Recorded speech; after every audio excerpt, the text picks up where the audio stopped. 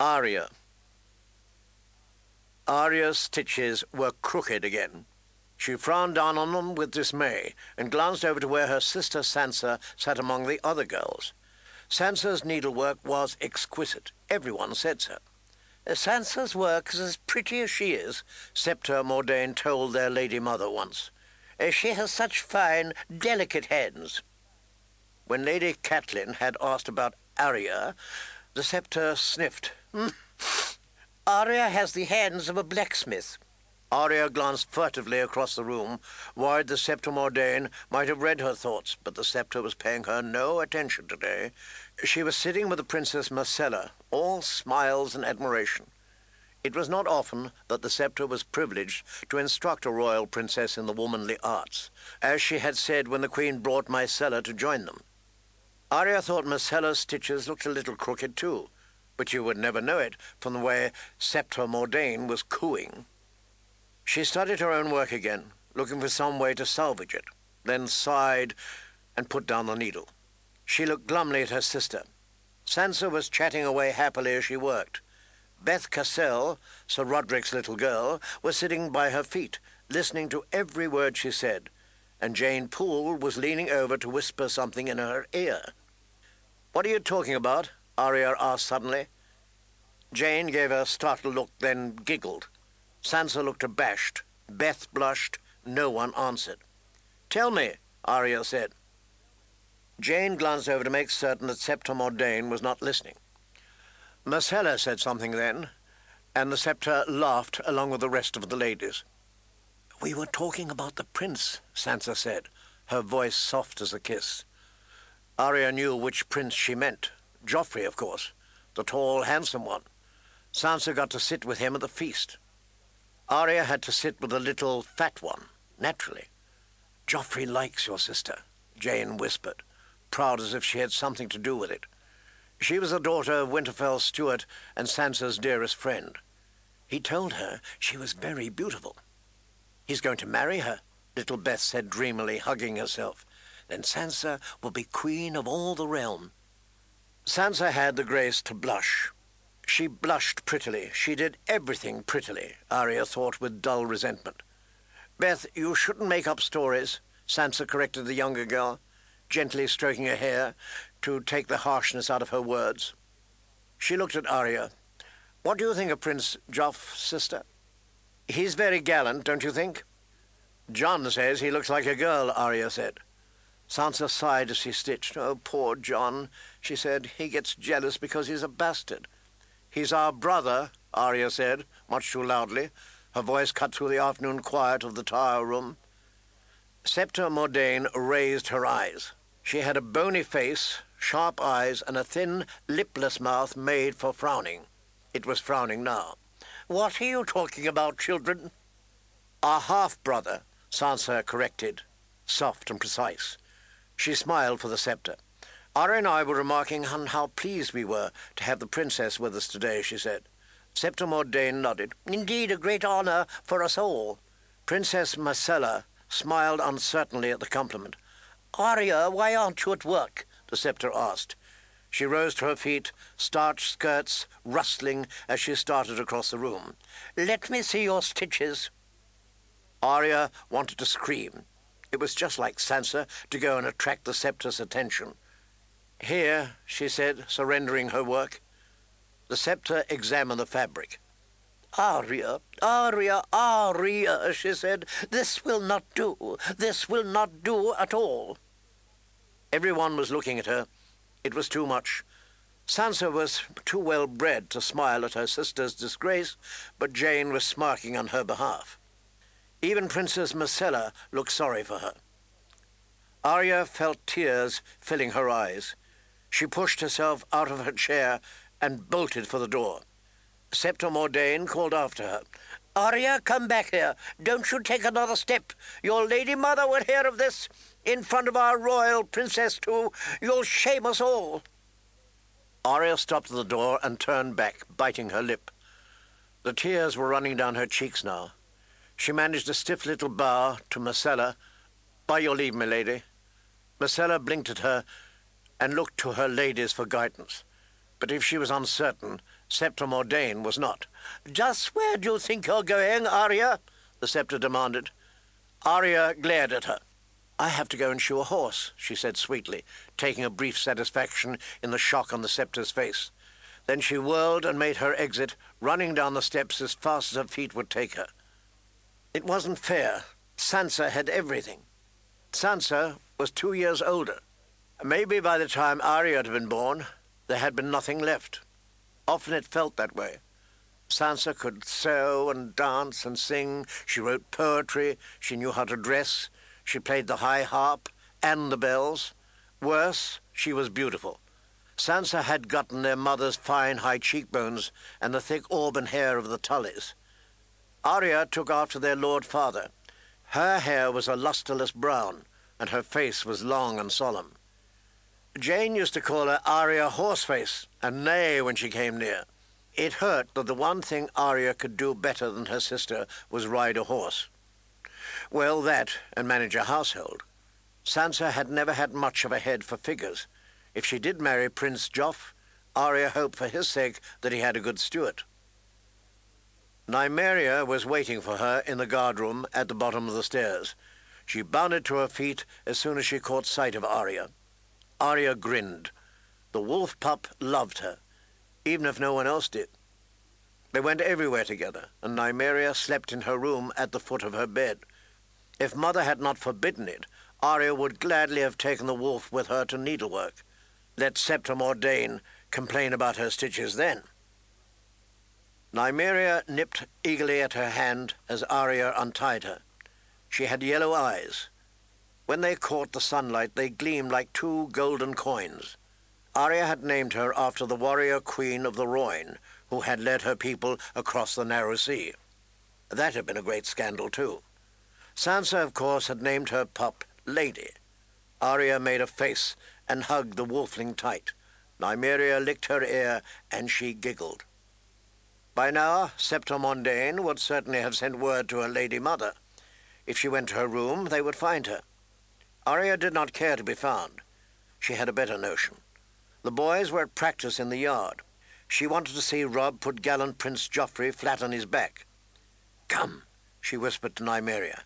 She got up and ran, the wolf coming hard at her heels. There was a window in the covered bridge between the armory and the great keep, where you had a view of the whole yard. That was where they headed. They arrived, flushed and breathless, to find Jon seated on the sill, one leg drawn up languidly to his chin. He was watching the action so absorbed that he seemed unaware of her approach until his white wolf moved to meet them. Nymeria stalked closer on wary feet. Ghost, already larger than his litter mates, smelled her, gave her ear a careful nip, and settled back down. Jon gave her a curious look. "Shouldn't you be working on your stitches, little sister?" Arya made a face at him. "I wanted to see them fight." He smiled. "Come here, then." Arya climbed up on the window and sat beside him, to a chorus of thuds and grunts from the yard below. To her disappointment, it was the younger boys drilling. Bran was so heavily padded, he looked as though he had belted on a feather bed. And Prince Tommen, who was plump to begin with, seemed positively round. They were huffing and puffing and hitting each other with padded wooden swords under the watchful eye of old Sir Roderick Cassell, the master-at-arms, a great stout keg of a man with magnificent white cheek whiskers. A dozen spectators, man and boy, were calling out encouragement, Robb's voice the loudest among them. She spotted Theon Greyjoy beside him, his black doublet emblazoned with the golden kraken of his house, a look of wry contempt on his face. Both of the combatants were staggering. Arya judged that they had been at it a while. "A shade more exhausting than needlework," Jon observed. "A shade more fun than needlework," Arya gave back at him. Jon grinned, reached over, and messed up her hair. Arya flushed. They had always been close. Jon had his father's face, as she did. They were the only ones. Robb and Sansa and Bran, and even little Rickon, all took after the Tullys, with easy smiles and fire in their hair.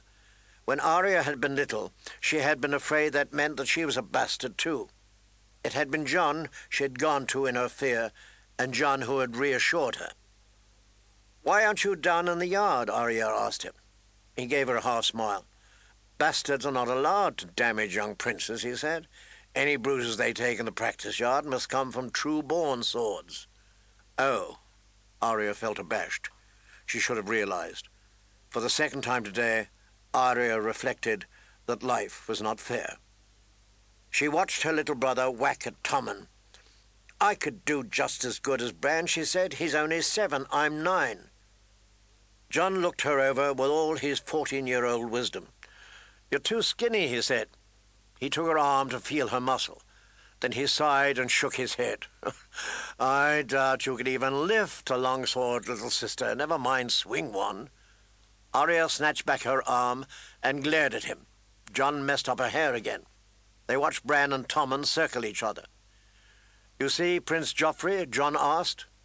She hadn't, not at first glance, but when she looked again she found him to the back, under the shade of a high stone wall.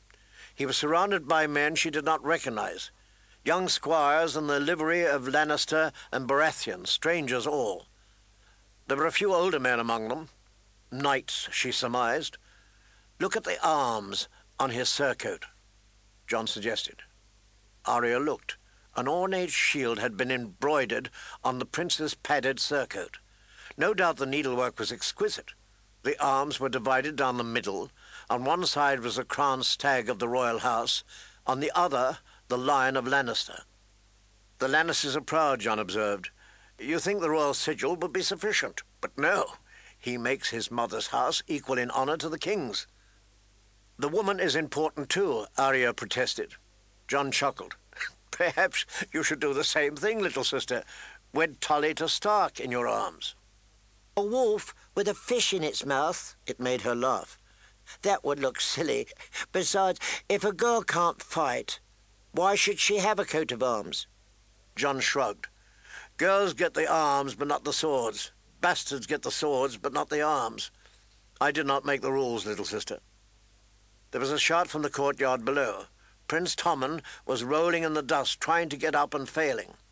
All the padding made him look like a turtle on its back. Bran was standing over him with upraised wooden sword, ready to whack him again once he regained his feet. The men began to laugh.